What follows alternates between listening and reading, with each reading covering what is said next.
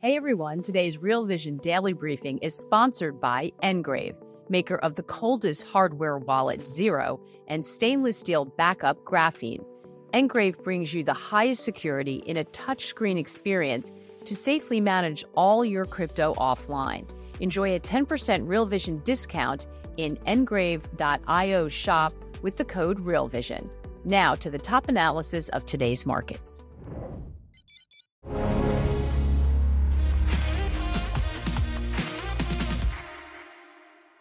Is a record stock rally overextended? Hi, everyone. Welcome to the Real Vision Daily Briefing. With me today is Tommy Thornton, founder of Hedge Fund Telemetry. Hey there, Tom. Happy Friday. Oh my God, I'm so happy it's Friday. I feel like we all feel like that at week. the end of all of these weeks. But I have to set the record straight. In your note today, Tom was wondering whether we tried to shove him at the end of the week because he's a bear. And nothing could be further than the truth. We only book the people we really like for Fridays because we're heading into the weekend and some people are rolling up with drinks. Everyone's in the chat saying TGIF. So that's why we put you on Friday, Tom. I always get booked on other channels, like on, a Friday before a 3-day weekend. It's usually how it works. Oh my goodness. Well, I mean, this was a good Friday. It's a good Friday to have you on because we saw big gains, strong move in U.S. stocks, all the indices higher, Dow, S&P, and NASDAQ all up on more than 1%. Let's see. I think they're settling there. Yeah. Holding on to those gains. S&P had an all-time high, tech leading the way, NASDAQ 100 also at a new high. So it's funny, Tom, because when I saw you talking about yourself as a bear, I know you're not a perma bear. So I'm imagining that you are talking about stocks. So are you skeptical? Or are you bearish about this move we're seeing? Well, I'm in my fund. I'm net short about 30%. So I do have shorts. Can't say that it was a banner day for me. My longs went up, which is that's gratifying. But definitely had a rough day. But look, it's these things happen. I think we're sort of in a market right now with a lot of euphoria, a lot of FOMO, some irrational moves that I think are going to be raising the bar pretty high going into earnings next week and the following weeks. And we really haven't had any tech names report earnings yet. So we'll see how that goes. But you have, I don't have a position in NVIDIA or AMD, but NVIDIA's gone up, I think, almost $300 billion in just like the last month. And that's about 3 times the revenue they're expecting in 2025. So it's, look, it's a great company. It's really the best of the breed of AI, but it gets to a point where trading at 32 times sales, it's just a bit much. So we'll see if when that starts to roll over, and it's rolled over every time they report earnings, or the last few times they've reported earnings, it's gone down after good numbers. So we'll see if that happens again. And if that happens, I think there's a lot of people that have chased this higher. Yeah. And in fact, Christopher's in the chat saying, hi, hope no one got hurt by today's face ripper. And I'm still here. I'm still here. That's right. Everyone is, but it is, there is a lot of skepticism. Well, actually, I should rephrase that. We hear people sort of make the argument you made, Tom, that like, listen, some of these numbers, I mean, I don't care how much you like the company, they're just getting to the point where it's really hard to rationalize it. And yet we see the Mag 7, which everyone thought would roll over, kind of leading again. Does it seem like that can continue? Is that, or are more stocks participating and we don't know it? What does the rally look like under the hood? I don't think everything's participating. And I run attribution studies, and I did one today on my note that people can look at on Twitter. I unlocked it. I think that you've had a huge amount of gains with the usual suspects. Tesla is down on the year and doesn't look very good heading into Wednesday's earnings. I am short Tesla still, and profitable at that as well. And I think that the bar is extremely high. I mean, we have I mean, Microsoft is now, I think it's the largest market cap name with just above Apple, and that's trading at 35 times earnings. I think that's extended. That's historically very high for Microsoft.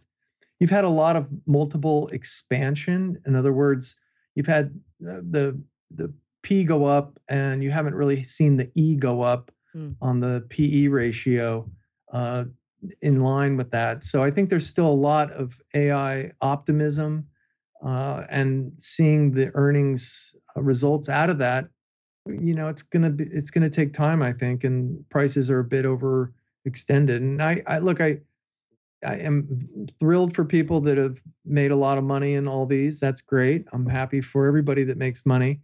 I just think that we're getting to a point right now, that a lot of technical indicators that I look at, for example, the S&P on a DeMark signal has a DeMark countdown 13 today, which is a sell signal. That's on a weekly time frame, and the last time we got the S&P with a weekly countdown 13 was at the end of 2021. On top of it, this isn't a short squeeze rally, or that people aren't really getting squeezed on the short side. The Goldman Sachs short basket over the last 5 days it's down 8%. So shorts have actually made money, and the S&P is up 1.2% in that same period.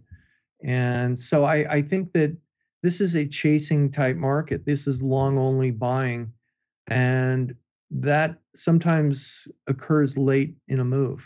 Yeah.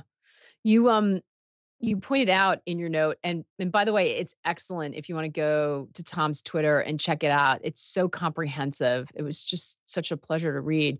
But you pointed out in your note something we talked about with Jem Carson last week. Big options expirations happening as well. Do you feel like that is impacting the trade action this week, or is it just one factor that you're keeping an eye on? Is that influencing some of what we're seeing? Yeah, sometimes you see it like a after the expiration, you see delta hedges come off. We really didn't. Actually, there's a covered call strategy, some ETFs that they rolled their positions yesterday and today, and some of us thought that we'd see a pullback as they were selling calls against their the latest month out, but no, didn't happen at all. The one thing that's been kind of weird, excuse me, is that breadth hasn't been that great. And today, breadth was negative all day until like the last half hour. And for the last 3 days previous, even though the market's indexes went up, breadth was negative. And you haven't really seen that broadening out, that a lot of people towards the end of the year were really getting, gangbusters excited about the Russell 2000. Yeah. And the Russell is down actually for the year. I'm just looking right above on that screen. Yeah, it's down on the year. Oops, wrong one. We have a lot of things that are down on the year, which is crazy. They're buying basically what's worked. I mean, semiconductors for the year up 7%.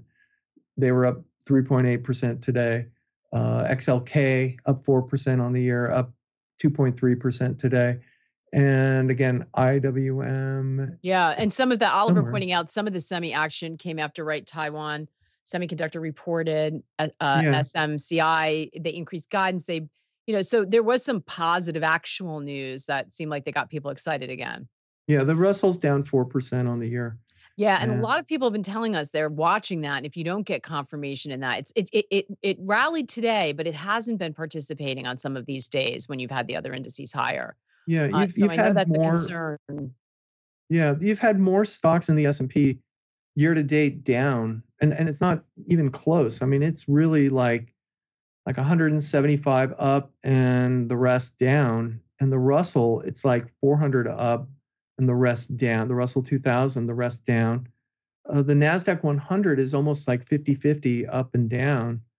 So you really haven't seen like this huge participation. You have the mega cap names. You've had Apple yesterday got an upgrade, and I think Apple's having a tough time right now. They've had 3 quarters in a row of negative growth, or really the iPhone's really not selling that well. And this last note really got all the bulls excited, and it just jammed it right back up. And I am short Apple, and it didn't feel good. But I'm going to hold it short going into the earnings because they don't really have a needle moving product in 2024, nor does Tesla for that matter. So I think that you're probably going to see more price cuts with the iPhone. You started to see some price cuts in China. I wouldn't doubt to see some price cuts on the iPhone in the US. And it may be sort of disguised with carrier subsidies as well. So I think that it's like you've had a lot of multiple expansion, but again, we really need to see more of the E rather than the P. Hey everyone, we're going to take a quick break right now to hear a word from our partners. We'll be right back with more of the day's top analysis on the Real Vision Daily Briefing. I think we all know by now, things are pretty fucked out there, for most of us. You see, whether it's currency debasement, rising real estate prices, or wages that never go up, it's really hard. And one of the most popular things we ever did was that series How to Unfuck Your Future. So we're going to do it again. March 11th, March 22nd. We'll discuss the problems at hand, no holds barred, and then we'll give you all the tips you need to unfuck your future. It just costs $1 to join Real Vision. To get access to all of this content, go to realvision.com/the future. I'll see you there. Let's unfuck your future together. Yeah. You included a couple of charts from Bank of America's Global Fund Manager Survey that we thought were really interesting. And one of them was a list of the most crowded trades. And not surprisingly, the Magnificent Seven is still sitting right at the top. Were you surprised to see that? Or is it just, again, everyone just piling into what's working? It's been that way for the last few months and actually all last year. But it gets to a point when these get so crowded that you really run out of people to buy. And if earnings don't keep up and you see these growth rates, I mean, look, in December, we saw a few really notable tech companies like Oracle, Adobe fall down. And those are sort of AI plays. They really just didn't have the earnings to keep their stock momentum going. So it could be a big sell the news type of thing with some of these tech names. Yeah. So when you look at that, you mentioned that you're short Apple. So are you just steering clear of tech because you worry about it being overextended and too crowded, the trades, or are you actively shorting a lot of tech stocks? Oh, I'm short some tech stocks. Again, I've avoided a few of the ones that have, gone nuts, and I'm not in Microsoft. I'm not in I'm in Apple, but not in the semis right now. That's not something I'm in. But I think those are getting extended. XLK, which is the semi or the tech ETF, that also has a weekly combo and sequential sell countdown 13. And the last time we had that as well was towards the end of 2021. So those indicators are more intermediate term in nature. So you could have a bit of wiggle room on the upside, and then eventually we start to see those fall off. And look, I think that the other thing I talked about is the Fed, and I don't think the Fed is going to come out and be as dovish, or it'd be kind of silly to do that, as dovish as they were in December. I think they're going to be a lot more on the hawkish tilt and really throwing cold water on the rate cut for March. I think that you're already starting to see the expectations for March to go lower. And it just makes really no sense to me when you have a really strong labor market. That's going to stay strong, I think, for a few more months. And I think when you see inflation sort of stalling at these levels here, it's not, we're not at the target rate yet. And having the stock market go up, that's inflationary. That will keep the labor market strong as well. So I think that you really need to see economic weakness for the Fed to get involved, or some sort of market dislocation, which I think you've had, the markets get excited for any sort of downtick in inflation or economic weakness, which we really haven't seen much. So I think that there's going to come a point where the bad news actually turns into bad news, and we're not there yet, but that's something that happens in the cycle. I want I want to throw two other charts from that same survey that you included. And one was what people are expecting, what the managers are expecting from the economy, the US economy, and the majority of them say no recession. The fund managers think that we're going to see it's at the record high for rates. They expect rates to go lower. And yeah. I mean, but they expect rates to go lower. They think there's no recession, and they acknowledge that the Fed's the biggest mover. There's something contradictory in there. Well, right? I mean, if there's no recession, there's no reason for the Fed to cut rates. Well, why not? As some people will say, why not? Just cut rates. Preemptively, they're going to preemptive. I mean, it seems like they're sort of bending the narrative around that, though. Although, and I will say, by the way, with the no recession, there's plenty of stats for everyone to grab onto, because we saw consumer sentiment really strong today from the University of Michigan. But we also saw December home sales slumping to close out the worst year since 1995. So there's a little bit for everybody still in this data, which I think is making it difficult. Yeah, just a note. I did buy a house in 1995. I did, actually, and it was a very good price that I more than doubled my money on. Not too long after. But that was You're not still in that house, are you? I want to buy in that type of thing. But look, house prices aren't, or bad housing market because people are stuck in their houses because they have the fortunate benefit of having a very low interest rate. So that's good. The Fed the Treasury has to issue about $2 trillion more of. They have a huge amount of issuance. The Fed has $2 trillion more over last year's issuance, and that's $2 trillion. That's a big number. I mean, for a couple people on Real Vision, that's like odd lot, but that's a lot, and I think that's going to keep rates elevated. And I don't think that you're going to see the 3% 10-year yield. I mean. Anything is possible, I guess, but I think that it would be really sort of strange for that to happen unless, and if you get the soft landing, I don't think 3% is coming, and you've got this extra, $2 trillion in issuance that's coming. I just think that rates are going to stay higher. The deficit's real high, really, really high. Warren Pies, who I am a big fan of, mentioned, he put a tweet out last week showing the GDP or the GDP versus the deficit it's never been at these levels if we go into a recession. And usually when you go into a recession, there's a lot of firepower with the government stimulus and the Fed. And I don't think they really have the firepower. And you can cut rates, but I think really it's going to take QE again to do that. And the Fed's balance sheet is still, crazy elevated. I don't think they have the COVID type firepower that they had. And even if they cut rates, sometimes there's a lag effect, as we know. Mm-hmm. And there's going to be a lot of people that'll say, well, if they're cutting rates, I'm going to hold off on purchasing a house or this and that and wait for rates to go lower. Yeah. But I'm not sure that's necessarily going to go that way.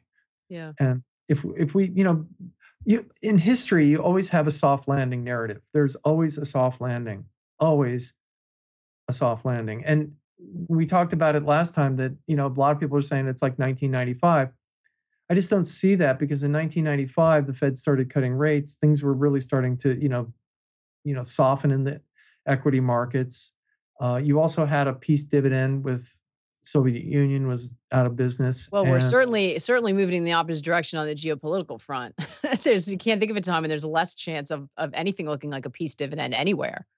Yeah, I mean, look, and that's another concern. I mean, there's lots of catalysts that are sort of out there in the horizon that if they start to heat up, things could get really, you know, dangerous. And I think the market being at these peaky type levels, it's like a balloon. Okay, so the bigger the balloon gets, the thinner the membrane is of the balloon, and just the slightest little thing popping it could really derail stuff that's happening and what we've just had. And sometimes when the bubble or the balloon is sort of not fully blown up, it's thicker and it can handle some of the negatives out there. Yeah. But we're sort of priced to perfection here with the equity markets. They're not cheap. The leaders are not cheap, and they're extended. And I also, in my note, I showed some internals that are starting to slip. They're starting to turn down. And when you start to see internals start to weaken, and equity prices remain high, that's a sign of a very narrow-based market. So I think there's still risk there. We really haven't seen anything. Everybody's going to look at the equity market, and the Drudge Report has stocks at all-time highs. Take that for what it is with a sentiment read right there. It gets everybody feeling pretty good. People put money into the market. Oh, it's at new highs. They're breaking out. I've got a lot of signals that I use that show exhaustion, and those have worked fairly well over the years for me and a lot of other people. So I think it's a place where you don't want to get too far over your skis with your exposure. If you have gains, don't lever yourself up and go nuts and say, it's S&P is going to go to 5,500 or 5,000 or whatever. I mean, we're already at a lot of the strategist price targets for the end of the year, and it's the middle of January, so it's a long year, so we have a lot to watch. We're going to take another quick break to hear a word from our partners. We'll be right back with more of the day's top analysis on the Real Vision Daily Briefing. The first taste of rare bourbon you finally got your hands on. That's nice. At Caskers.com, we make this experience easy. Caskers is a one-stop spirit curator with an impressive selection of exclusive, sought-after, rare, and household names in the realm of premium spirits and champagne.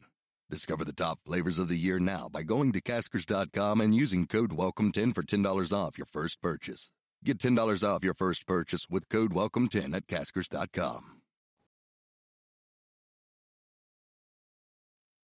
So a couple great questions or comments in here. Oliver's is along the lines of what I was going to ask, because we're talking a lot about the sort of risks you see and the things you don't like. So what's the opportunity? Tommy's saying, what sectors or Oliver's saying, Tommy, what sectors or stocks do you see doing well in 2024? What do you like here? Good question. I do think energy, you've had actually a good opportunity to buy a lot of the energy stocks lower. I think there's still 2024 we'll still see a lot of consolidation. You'll see announcements getting it through the government approval is another thing. I was long U.S. Steel. I've been talking about that for months. I was long as my largest position, and that got bought out. I told everybody, I said, I am selling this thing immediately on any sort of deal news, and I did at the highs, which I was very happy about. That sort of made my December. But I think that energy still has a consolidation to happen. Those will probably get pushed through, and they'll probably work. I think that as much as everybody hates China and Chinese stocks, I think Alibaba trading at about 8 times earnings is really a good value right here. And it's one of those things where instead of saying what could go wrong, which I think a lot has gone wrong, and I haven't been really bullish on China for a long, long time. I was actually short a lot of China stuff. I think it's actually getting to a place where you can own Alibaba. The revenues are 10 times today what they were when they went through their IPO, and the stock's lower than when they debuted with their IPO. And that's been moving less on fundamentals and more on the fact that Xi's not interested in seeing the whole government crackdown, right? Does that factor into how you think, or is it you think that all that is priced in already? No, I can't say it's all priced in. There's risks, of Because course. that's the risk, right? That's nothing to Yeah, do I with mean, your look, there's business outlook. anytime you buy something, I mean, the risk is that you're buying something that's in an oversold or an overbought market, and it's an oversold stock. You run the risk, and anything can come out of China with from the government that sort of poo-poos any sort of rally. But I do think that they're interested in they're getting less restrictive on some things. I mean, they just came out with a ban on some gaming stuff, and then that was quickly reversed, which sort of gave me a hint that perhaps the government is trying not to be as so restrictive to some of these companies because they see the risk there too, because they may have to lay off people, which it's a communist country, and that's illegal. They need growth. So that's the counter to that. By the way, Peter Bookfar is in the chat. Hi, Peter. And he says, Tommy, my call in the beginning of the year, which is very wrong as of today, is that the Hang Seng would outperform the S&P this year. Yeah, it's a little early, but year over year, it's down, 29%, and it's down a nice 10% so far year to date. So nothing's really changed there. I still think it's early in the year, and we'll see if China comes out with a stimulus, which I think is totally possible ahead of their new year in the next few weeks. And I think these are cheap, and I've seen also a lot of interesting call spreads in FXI and some other big trades that are sort of going out there. And again, what could go right? Any little bit of good news in this sector or country could take these things higher, and I don't think it's going to take much. And there's still a fair amount of shorts involved. I was just going to say, what we talked about the most crowded trade is long the Mag 7. The second most crowded trade is short China in that survey, right? Yeah. Look, I'm a contrarian, so if they're short, I may be short the Mag 7 completely soon and be long China because, again, everything's priced really extreme in the Mag 7 except Tesla, and China, nobody likes it. So there's that possibility that we can get this this change. And China was actually really on the Bank of America Fund Manager survey. It was well liked at one point last year that people thought that this was gonna work. So it's a work in progress. Let's see what happens. It's not tomorrow or Monday for everybody, but I think that over the year, I think it could be something that can work. George pointing out Year of the Dragon, by the way, in China. We went down the rabbit hole, Brian, Super Mario, and I the other day on Year of the Dragon and trying to figure out there's also all sorts of elements that go with that, depending what your year is. So it's a lot of fun. G. Blackburn asking a question. How about a catalyst for non-US stocks? The value differential is extreme. He wasn't, you weren't identifying which non-US. We just talked China. So maybe let's assume it's Europe, Tommy. How are you looking at a catalyst or thoughts about non-US stocks? Well, Europe is similar to the US, and it's had, quite a big run, and that's actually pulled back somewhat so far this year. And I think they're sort of in the same, hoping that the ECB cuts, and Christine Lagarde sort of threw cold water on that. Looking towards the summer, some of the other ECB officials have pushed back on rate cuts as well. And I've been in the camp that you're going to see higher for longer with the Fed, and that's actually been right. You've had the Fed basically not do anything for quite a while, and we'll see what happens in Europe. But look, I think European stocks, and many of them have been cheaper than what you have here in the U.S. But look, overwhelmingly, foreign investors are also long U.S.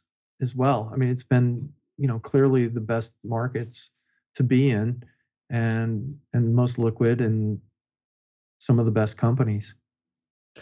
What are you looking at all? We have a question. We get the question all the time now, especially in light of the news that just happened. Are you looking at Bitcoin or Ethereum? I know you're not usually in that, No, but it's no. I look at it and I post every morning. I post the chart of Bitcoin. I posted a chart of Ethereum today. Ethereum has a DeMark sequential sell countdown just from the other day, and I think it really comes down to Bitcoin holding 40,000. I think sometimes you look at a big round number and as unscientific and um, seemingly as it is, I think if you broke that number, you're going to have a lot of people talk about it, like, oh, they broke 40,000. I mean, I don't think that the big catalyst of the ETFs has worked out so well, and I actually thought that it could be more of a sign of a topping mm, place. I thought that for Coinbase, which has definitely moved lower. I mean, Coinbase is going to make maybe less than 10 basis points as the custodian for the BlackRock ETF, and if you think about how small amount of money that is that they're going to make on that, plus the cannibalization for people that are going to leave Coinbase and just trade the ETF at their normal brokerage account. Um, I, I think it's a difficult time for Coinbase. mm. So as we close out, Tom, what's sort of top of mind for you? You're watching today was tough because tech ripped and you feel like it's overextended. Is it going to be earnings? I mean, we know that fund managers think that it's all about the Fed, so maybe it's econ data. But are you going to be looking for any particular earnings? What's sort of key for you? I do a lot of earnings trades, and I do earnings previews on a bunch of stocks, and I look at the charts of the stocks, and I look at the short interest data as well as the put call ratios. And a lot of times um, I will be focused on looking for, I'll buy stocks if there's heavy shorting or heavy put buying. If there's heavy short interest, if I see the positioning is off sides. For example, I shorted Discover Financial this week ahead of earnings, and it went down, I think, 10% after. He had a lot of call buying. The stock was up huge going into the numbers. So sometimes when you get people off sides, Mm-hmm. the bar has to be very, it gets higher, and it went down a lot, partly because they did have some squishy earnings and metrics that the market didn't like. So yeah, earnings are going to be really important. I think Tesla's earnings are going to be challenged. I think they're going to lower guidance for their deliveries. The current consensus is for 2.2 million cars to be delivered in 2024. I think that's overly optimistic. They just barely came in at the 1.8 million. They keep cutting prices across every country. And it gets to a point where when your average price is down 30%, it's going to hit your margins. And I think earnings are still way too high. I mean, they have earnings that just continue to, be ratcheted down by analysts. And I mean, by more than half of where they started last year.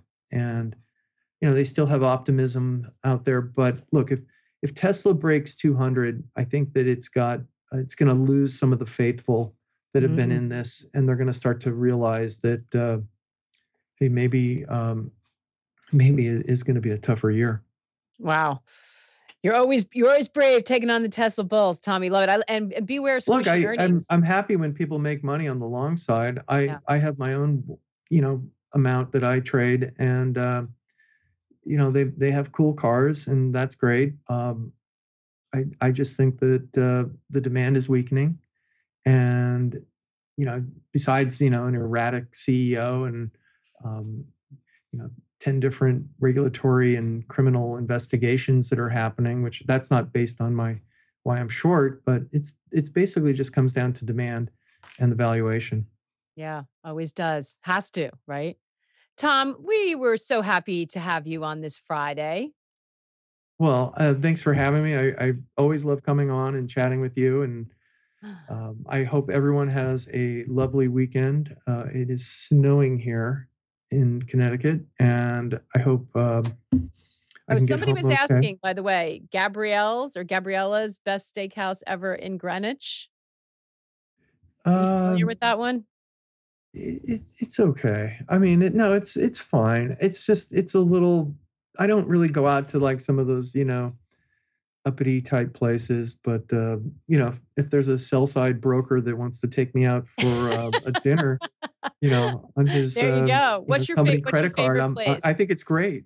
What's your favorite place in Greenwich? Well, I'd rather eat at home. My wife's a fantastic chef, but Lucky man. my favorite place right now, I like a sushi bar called Hanoki, and it's good. All right. I'm not sure who posted it. I think it might have been Ralph or Paul, but we'll see if they'll trade in steak for sushi. But if you're going through Greenwich, try to check that out. Yeah. Next time, Tom's going to roll up with his new puppy, which we're super excited about. Yeah. So we can feel stress. If you see my fleece has like it's little shedding that's going on. I'm getting long lint rollers. Lint rollers, yes. Those are going to go big time at the Thornton house. I love it. We could all use the stress relief of an adorable puppy face. So make sure you do that. Bring him as your date next time, Tom. I will. All right. Thanks so much. Have a great weekend, everyone. I am traveling and working next week, but Ash is going to be in the hot seat. We've got some great stuff coming up. It is Education Week still, actually Education Month, Macro Education Week. So we're going to have some really great programming around that. Because you got to be paying attention to both worlds of crypto and macro. They're intersecting. So we did crypto this week, macro next week. And as we just talked about, it's pretty damn confusing. So we all need some help. So we're going to hear from some experts on that. And then, as we've been telling you all week, we are giving away free NFTs to all new members. The pre-mint is open. Mint starts Jan 25, runs to Feb 1. To be eligible, you have to have a freemium account. Go to realvision.com/free RVNFT. And sign up. Enjoy, everybody. We'll be back next week. Take care.